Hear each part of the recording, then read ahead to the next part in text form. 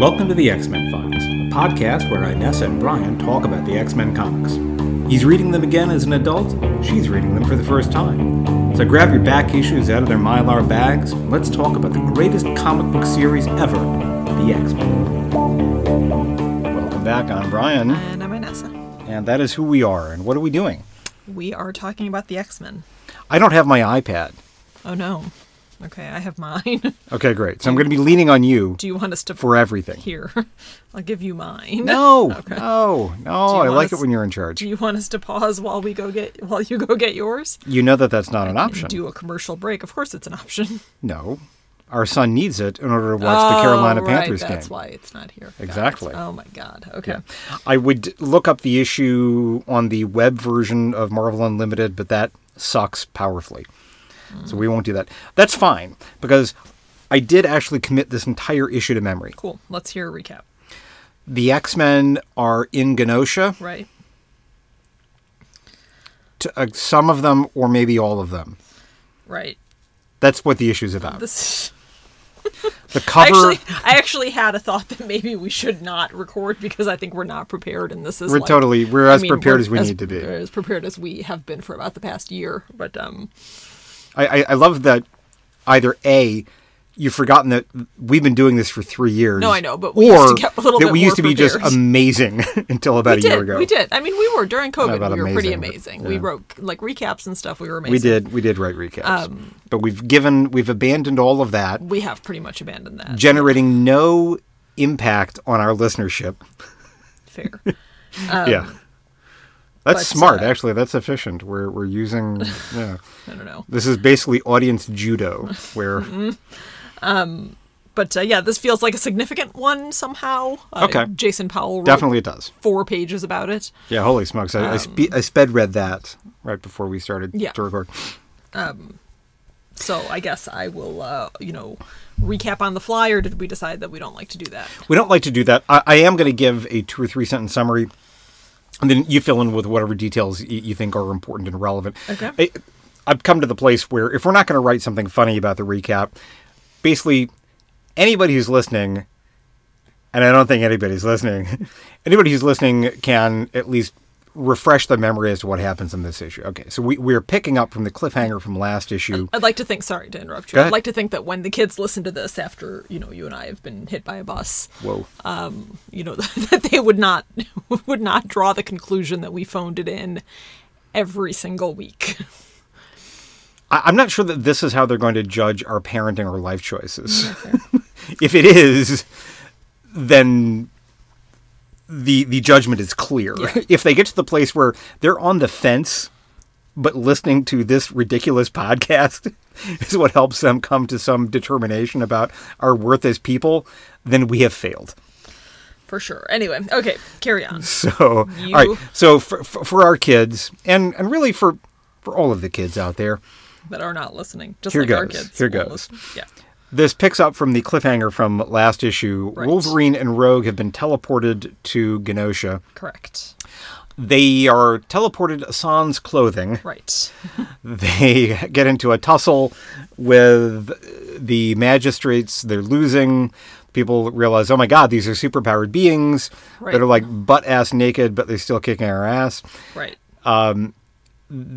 There's some wizard-looking dude that snaps his fingers and they're unconscious. Yeah, first I thought he was like a priest kind of guy, but then it looked like he had like medals. So that makes him like in the military.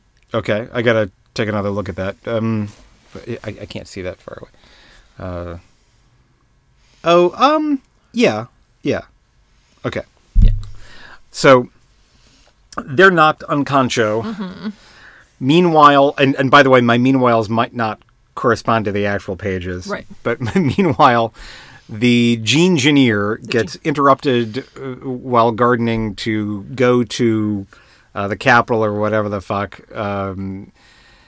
We realize that Genosha, this country that we've never heard of until about 10 minutes ago, is a technological marvel, the wonder of the world. And we get actually a pretty cool futuristic cityscape of the Engineer flying into this thing, right? Into the thing. Before that happens, Yes. we meet his kid. Yes. Who seems like a pretty decent kid. Peter Philip. Yeah. And then when they send in the rocket car thing to pick him up, it scorches their lawn, and then he calls out one of their forehead tattooed mutant slaves to magically mutantize. Apparently, this guy's mutant power is gardening. Yes. And he is not. I wouldn't say that he's dismissive of, he's not abusive to him, nor is he friendly with him. No. And he calls him boy. Yeah. The person who repairs the gardening damage is a mutant and basically a slave. A servant. Slash slave. Let's say slave, because it doesn't feel like... I don't want to split hairs, but yeah, okay. Mm-hmm. Definitely a lower in the social hierarchy. Right. Emphatically lower in the social hierarchy. Right. So, okay, Dad gets to Genosha, downtown, or whatever, the capital city, and then you pick back up, because you're doing a great job. Okay. Yeah. We find that Rogue has been sexually assaulted before they put clothes on her and Wolverine in some fashion. They some that prison sort of uniform. weird, colorful prison uniform. Then I'm going to lose my memory about what's happening. Oh, meanwhile, back in Australia, the X-Men interrogate some of the magistrates who have been taken captive by the Australian authorities. Psylocke interrogates them, decides that these are not her kind of people. Right. Kind of psychologically tortures them a little bit. Yes. Then I can't remember. You're going to have to pick it up at this point. I know most of the other highlights, but I'll get it out of order and I'll goof it up. Yeah, they figure out where they are. Meanwhile, we have this weird demon. Oh yeah, the demon in the television that sort of pops up in the television, where what's her name had been, Madeline. Yes, and he's an agent of Sim, and I guess we'll see him again at some point in the future. But that was kind of a weird, a slight weird detour. Yeah, this is typical comic stuff where Claremont is reminding us that there is this other story happening. Right. Yeah. We are back in Genosha. Young Philip is jogging, right? And the magistrates show up and arrest the people that live next door to him, and he's kind of confused because they're our neighbors. They're just like us. Yep. And then we learn that was actually Jenny, who we met in the last issue. Philip's kind of sweet on Jenny. Yeah, Philip's kind of sweet on Jenny. Jenny was either a doctor, or a nurse, or a pilot, or all three of those things. Yeah. She's a multi-hyphenate. And one of the magistrates really aggressively threatens him until he realizes who he is, and then he offers him, tries to make super nice with him. Yes. And get you whatever you want, girls, money, whiskey, whatever, guns. Okay, now we are in, I believe that we are in Rogue's, mind. Oh, yeah. Right? This is a big deal. Rogue mind thing. You want to continue? I'll continue in about one or two sentences. Rogue has really flipped out from the assault, understandably. So she is being kind of taunted or reminded of all of the people whose psyche she has interacted with, who are none too happy about all that. Then the persona of Carol Danvers appears. And Carol Danvers is the strongest of all of the personas that Rogue has. We haven't seen Carol Danvers in a while. Yeah. And so Carol says, "How about if I take the wheel?" Right. You're having a bad day. Right. Yeah, and I should mention, or it should be mentioned, not to minimize. I think what happened is that they touched her, and as they touched her, because it says all they did was touch her.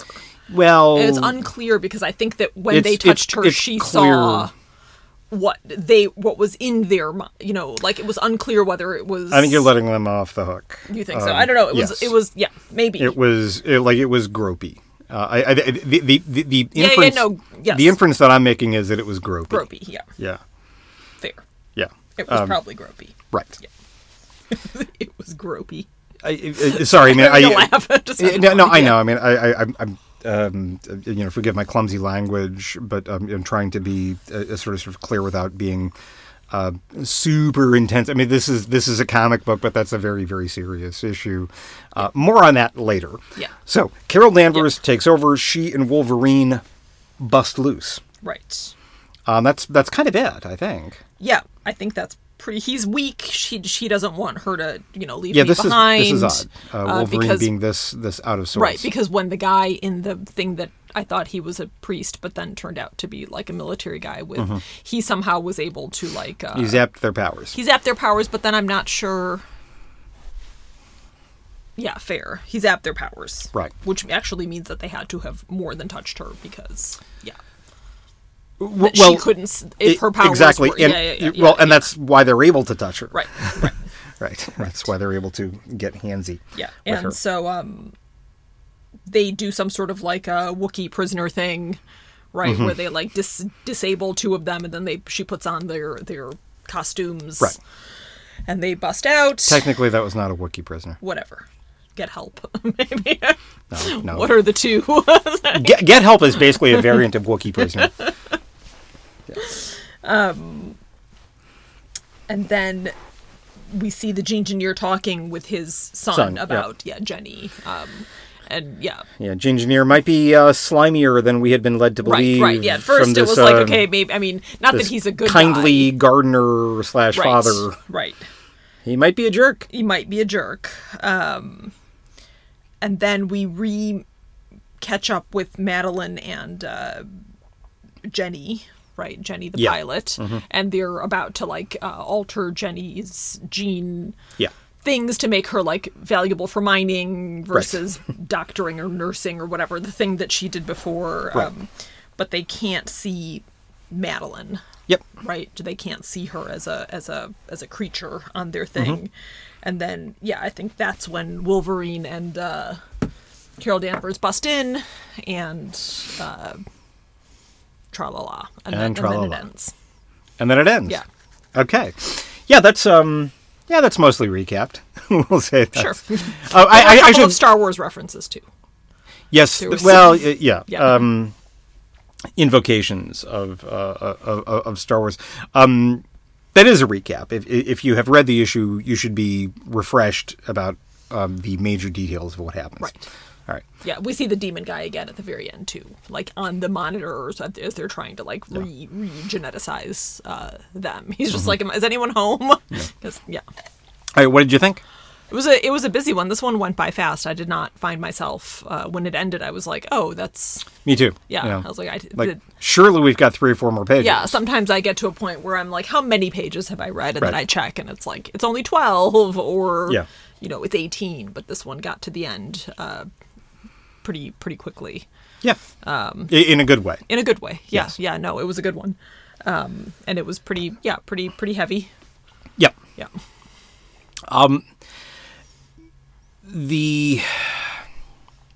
So the sexual violence, I'll get this out of the way from right off the bat.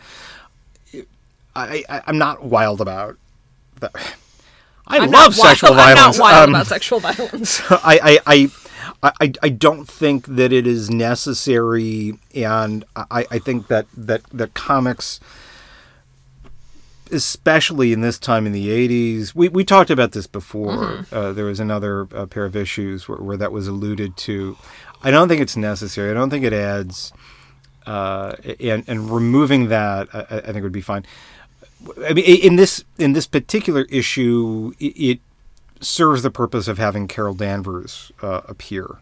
So, okay, maybe I'm going to walk that back a little bit. Yeah. But I can't help but connect a couple of dots. They get teleported, and it's this teleportation device that takes people's clothes off. Another narratively, or like, maybe not another, but a narratively unnecessary detail. Sounds like the setup for some like really weird space porn. 100%.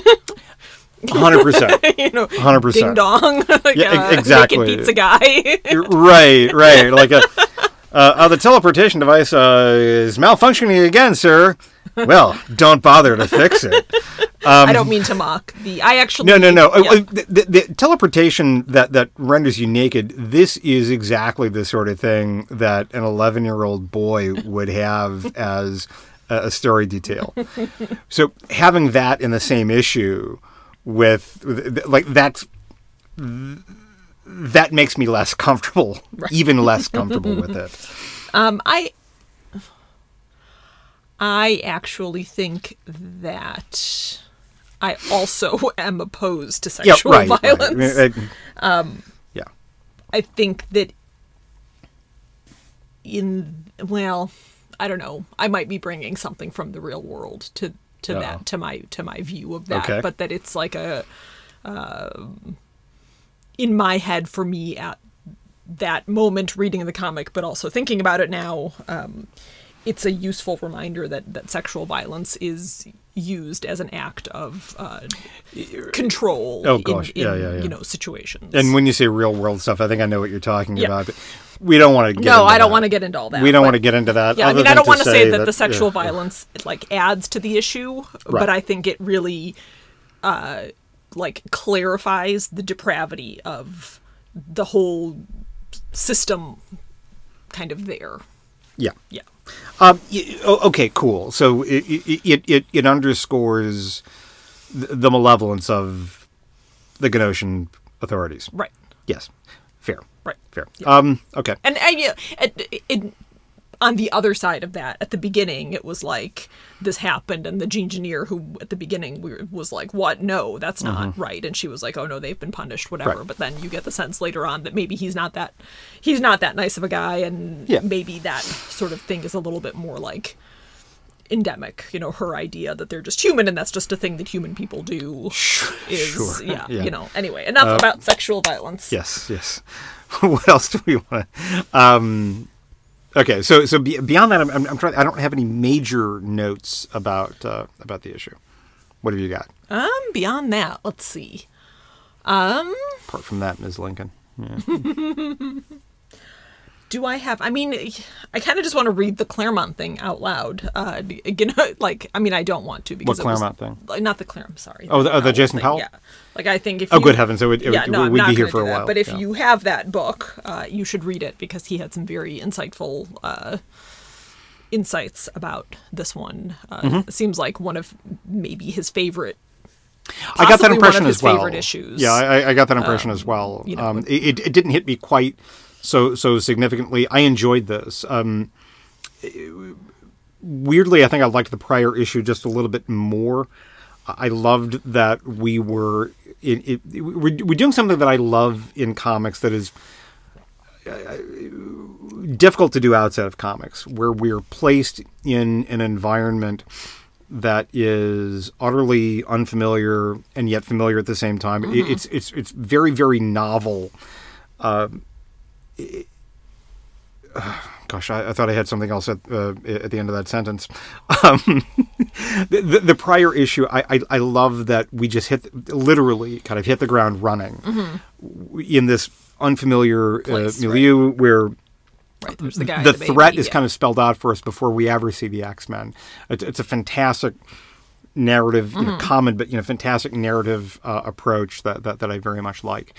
We don't have that opportunity in this issue because we've already established who Genosha is. Where it is. We do get a bit of novelty, but we now have to go through the mechanics of, can carry on with the Star Wars references, how do we get out of the Death Star, which is not as interesting as the first part of it. All that, and my issue with the massive speed bump of the violence to Rogue. All that understood, it flows very, very well. I share your view that it's a nice quick read, and it makes me very hungry for the next issue. Right. That's a good thing.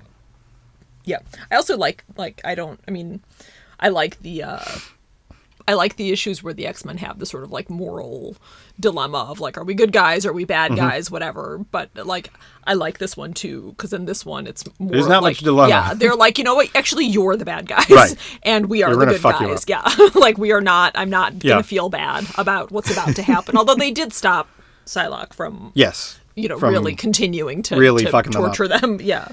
I saw a preview catching up with that point. With there's a moral clarity which supports the X-Men's aggressive actions here. So a preview for a movie last night with Jason Statham, and it's what you can imagine a Jason Statham movie is good. What's that? I love Jason. He's got to be like 60. Whatever. I mean, I'm 50 and he's older than me. Yeah, he's keeping it together. The name of the movie is Beekeeper, and there's some. I'll give you the plot of the movie. Yeah. There's some woman who gets taken advantage of, not financially, not otherwise, and so he's getting revenge. So the whole movie is Jason Statham kicking the shit out of people and destroying property in a morally righteous way. While wearing a beekeeper costume? No. What does it have to do with bees? You're missing the point. No, I'm not. I'm just sorry. Right. So I forgot what I was saying there, but when you say that there's moral clarity here. Yeah, I like that. Yeah. There's not like no one is feeling guilty or bad. They're just like, you know what? No, you're. There's no hand wringing. You're the bad guys. You're doing bad things to your community here, and you did something bad to our friend, and we're gonna do some bad things to you. So I'll tie it back to Powell, who very usefully places this in its contemporary context, which is the issue of South Africa, which was nearing the end of the apartheid regime, but still very much in the middle of it. And I think Claremont is offering this idea that a lot of people would have supported at the time, that there's not any need to weigh our options here. Right. That the system of apartheid is unsupportable. Full stop. Right. So we don't need to get in. There are other situations that I'm not going to try to name them. Right. Well, actually, I'll name one. Detention of migrant children, separation of children from their parents in the United States just a few years ago. Right.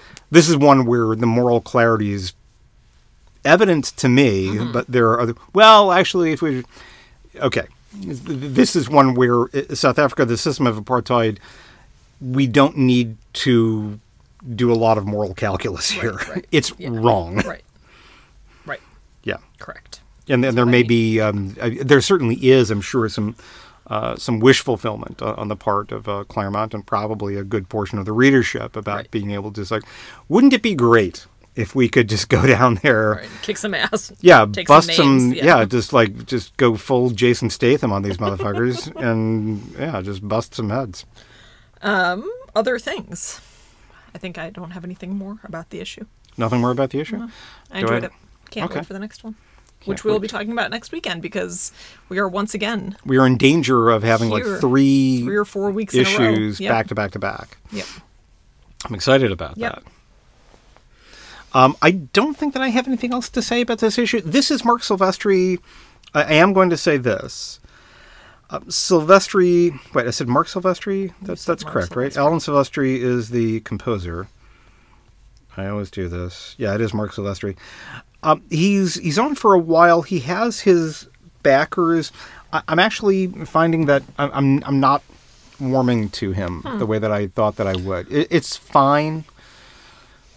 He's, I think, a harbinger of a style that takes hold in the early '90s that I'm actually not a fan of. Okay.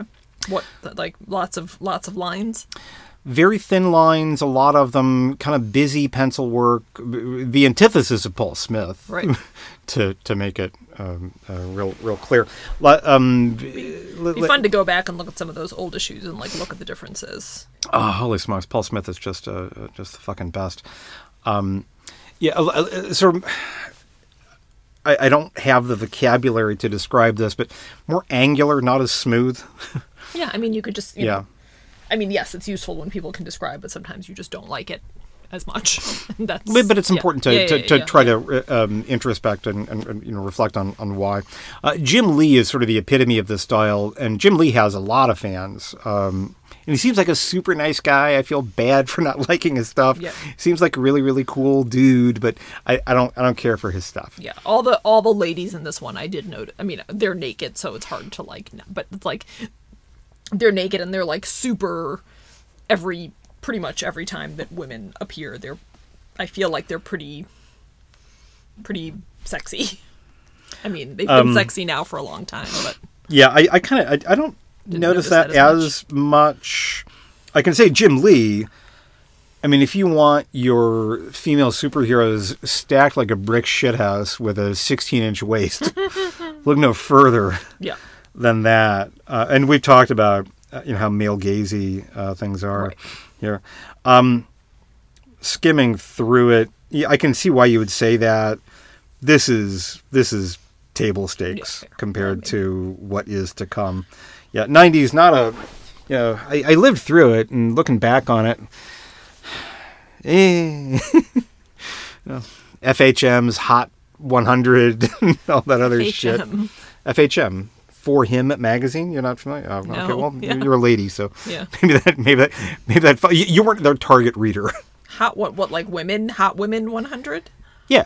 Oh, yeah. FHM, like every other month, it's like, who's the hottest celebrity? I mean, if you want to see Jennifer Love Hewitt in a bikini in 1997, what's 14, that? And I don't, because she's always kind of looks like a 12-year-old. That's a little bit harsh, I think. I don't go that. I won't go that far. She looks like I'm going to ask for ID if she's ordering a beer, definitely. But she looks like she's probably out of high school. Yeah. Okay. But you are correct in one way, which is that FHM and Maxim, they want women who look like they're 21. 21, and ideally, like maybe a couple of celebrities who are in that sort of gray area. Yeah. Oh, anyway, all right. Other things. You first, because I've been talking a bunch for the past 5 minutes.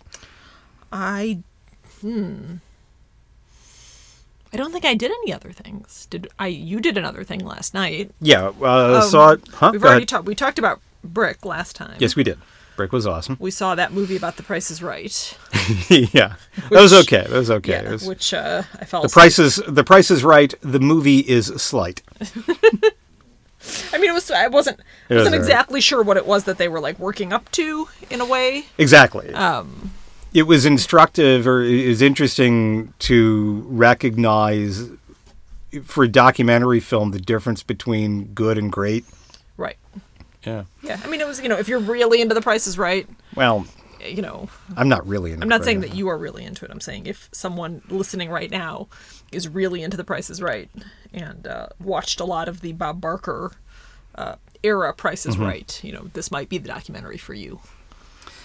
I don't know about that. I don't. Yeah, and that's really damning it with faint praise. I'm just not sure if they were implying I fell asleep at the end, so it's possible that I missed some big thing. But it's like I wasn't sure if they were implying that he. I don't think you keep saying he, and I don't know which he. Theodore, the main guy, right? Like they weren't implying that he cheated. I mean, he just did what he did, right? He studied the prices, but then I'm not sure if they were trying to make the point that the guy that won two showcases kind of used the other guy's knowledge, or if it was just here are some things that happened on The Price is Right. No, the filmmakers are never implying that at all. Okay, not in any way.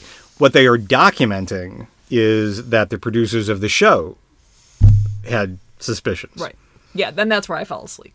Right. So I think that there is a story that can be told there that is a little more interesting, dramatic. Like, that's what you lead with, right? You so like that's the first. I can't remember how the movie opened, but like that's how you open. That's how you open, and then you go back. And you edit it. You show the bit with Drew Carey's talking to Kevin Pollak, and because like Drew Carey, he comes at it from a very innocent bystander kind of a way. You're like, I don't know what the hell happened. I thought, oh my God, well, what's going on? And then you have the guy talking to the radio show, and like, well, did you like that's your opening? Right. You've got like 3 different perspectives, and then you're going to unwind the mystery.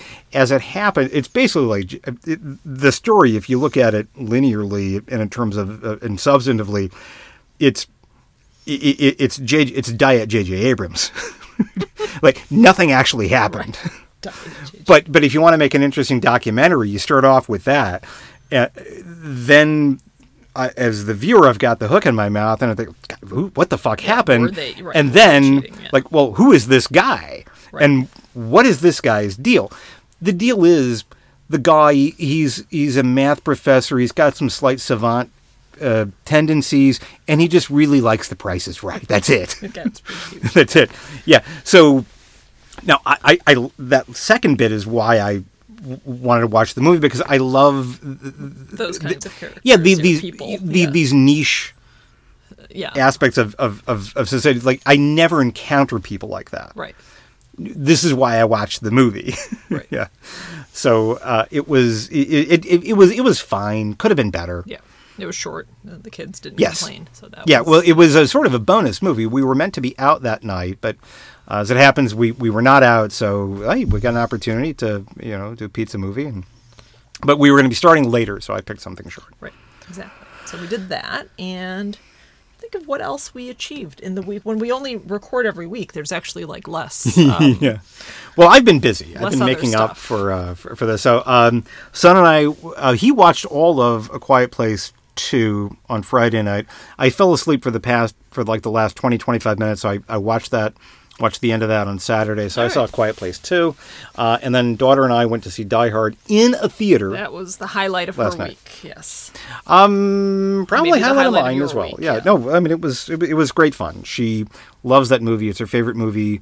She could not have been happier, more excited about seeing it, and it was wonderful watching it in the theater. Yeah. Have you ever seen it in theater? No. When it first came around, I missed it when it came out not about the same time as this issue. Oh, right, that we just read, 88. But for whatever reason, I just didn't get to it.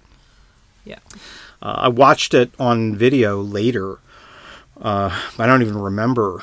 But it was one of those that just weirdly passed me by. Yeah, I feel like the first time I watched it was when we all watched it together. Like, really? Yeah. Oh, holy cow! I'm pretty sure. I mean, watching it, I did not have any like, oh yeah, now that like. Yeah. No, I don't. I'm pretty sure I'd never seen it, which is not. I mean, there are loads of movies from that time period that I did not. See. Yeah.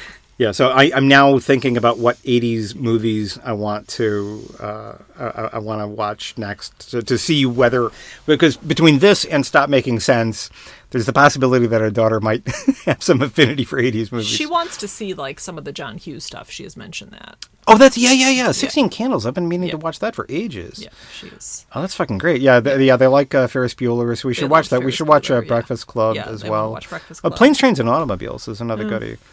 That actually is in a theater, like Alamo Drafthouse, I think, is playing that. I should look into that. Talking about the Price is Right thing reminds me that I've never seen Quiz Show, which is something. Good movie. You are sometimes when it comes up and I say that I've never seen it, you're like slightly surprised / horrified. I'm never horrified. Good, not horrified, but like, you're always like, you haven't seen that? Like, I'm surprised that I would be surprised. I'm not surprised now because Quiz Show. I mean, it was. I got a bit of attention the year that it came. It came out like '96 or something like that. It got a bit of attention then, but I mean, it's not like people keep going back. Oh my God, Quiz Show. That's one for the ages. Somehow in our marriage, it has come up a number of times that I've not seen it, and. Still haven't seen it. We can have the mild spoiler. One of the issues one of the things that that movie explores is that American audiences at that time were loads more comfortable if the quiz show champion was a waspy guy than this nebbishy Jewish guy.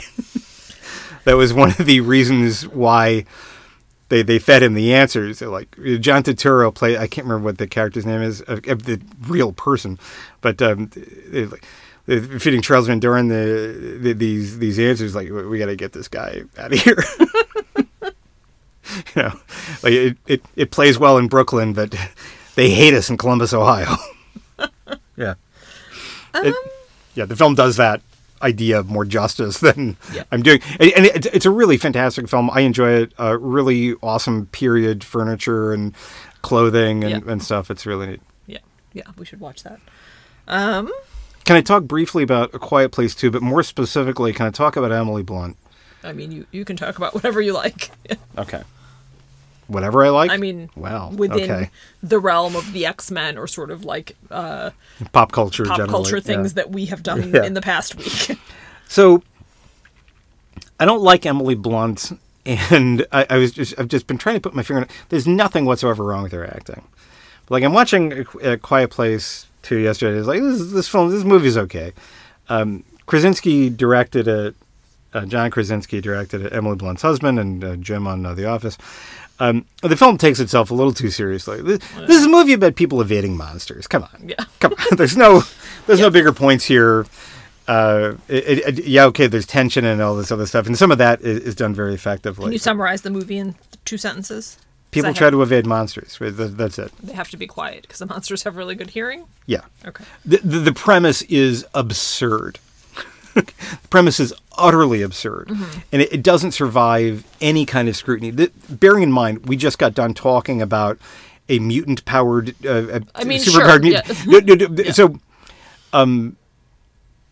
what I'm saying is, I have a high willing suspension of disbelief.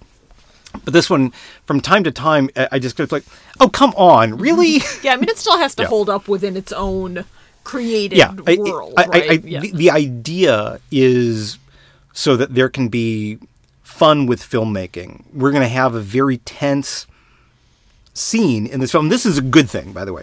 We have this really tensely shot scene where there's very, very little sound. We're going to take that off of the table. So then as filmmakers, as actors, we have to generate a lot of energy out of the scene. Without sound, yeah. That's actually really cool. And I will say, Krasinski does okay there, but at a certain point, oh, come on, guys.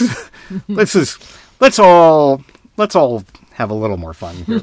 So, back to Emily Blunt. I'm a bad person for what I'm about to say. I can't watch her in much of anything. I don't know any better way to say this other than to say, like, she's pretty in the wrong way. It just, I don't know what it is, but somehow that just like takes me out of it. Now, she's pretty, but she does not have that girl next door quality that you sometimes like. Always. I don't know. So this is. I'm saying that she's pretty. So my orientation and who I do and don't find attractive does enter into this. Somehow, I think it probably also has to do with her range as an actor. Yeah, maybe. Because the world is crawling with pretty women who are actors. But that's kind of what I mean when I say like pretty in the wrong way. I'm stumbling all over myself. So I can't explain it any better than to say that it's a little bit like, and here's where like my orientation doesn't enter into it. It's a little like the way that I used to be really dismissive of Channing Tatum, who is also, I thought for a long time, whenever I'd watch his stuff, like he's pretty in the wrong way. Right. And I used to think like he doesn't act all that well. But we saw Logan Lucky and I was like, actually, this is a really good performance. Yeah. this is really good. And it made me really reevaluate Channing Tatum. So now, like, when I see him, I'm like, oh, okay. Yeah. You know, He's actually got something to offer. Yeah. And it could be that he's underutilized in some films. Maybe he's just not bringing it in some films. But I saw this like, yeah, okay. So Emily Blunt, because I saw her in Quiet Place 2 yesterday. But also, we saw a preview for a movie that's coming out next year. Our daughter can't wait to see this movie, The Fall Guy. And Emily Blunt is in that. And I'm watching this preview like, no fucking way do I want to see this movie. It looks like, and Ryan Gosling is in it as well. And they're just going to be like pretty together. Together, right? Just a lot of prettiness. Yeah, right. It takes me out of it. And again, I'm a bad person for saying Whatever, this. You like what you like. Yeah. Well, but saying I like what I like, I mean, it's beyond just, you know, who I do and don't find attractive. But I think there's some weird acting aspect to that as well. Yeah. I mean, so she hasn't had her Logan Lucky yet. Maybe it'll be in this movie that our daughter wants to see. Unlikely. Yeah. Unlikely. We should also talk about Colin from Accounts. Oh, yeah. Great show. Yeah. Yeah. We started watching a show called Actress, Colin from Accounts. actually, both of them are pretty in the right way. Yeah. It's on what? Prime and Paramount? I don't know that it's on Prime. And fuck Amazon. But it's on Paramount, period. It's on Paramount. Australian show. It's Australian. The people are Australian. And, I mean, it's just funny watching Australian people talk in their Australian accents, kind of no matter what they're talking about. But the show is actually... It's xenophobic. No, it isn't. We had a whole big thing about Australia last week, I think. Maybe. We may have talked about Colin from Accounts. Did we? Maybe we did. I don't think we did. Not in depth, I don't think. Anyway, it's a show that is super, super delightful. We've seen 2 episodes. Oh, God damn, it's funny. Yeah, our daughter has watched it, funny. and it's pretty funny. And if you're looking for a light, easy to watch, sort of short thing, then you should watch Colin from Accounts. Yeah. And somebody poos. There's some scatological humor. You will never there is, but scatological humor, which usually doesn't do it for me. That's not where my tastes run. Right. You'll see people like pee in a movie. You'll rarely see them poo, like with the Foley of the poop like splash. dropping the deuce. You get the splash. Rarely does that ever happen. I don't know why I'm closing on this as a selling point for the show. It's loads funnier. There's a pooping scene than that suggestion if that's what you're would into. suggest. Yeah. All right. I think I don't have anything else. Do you have anything else?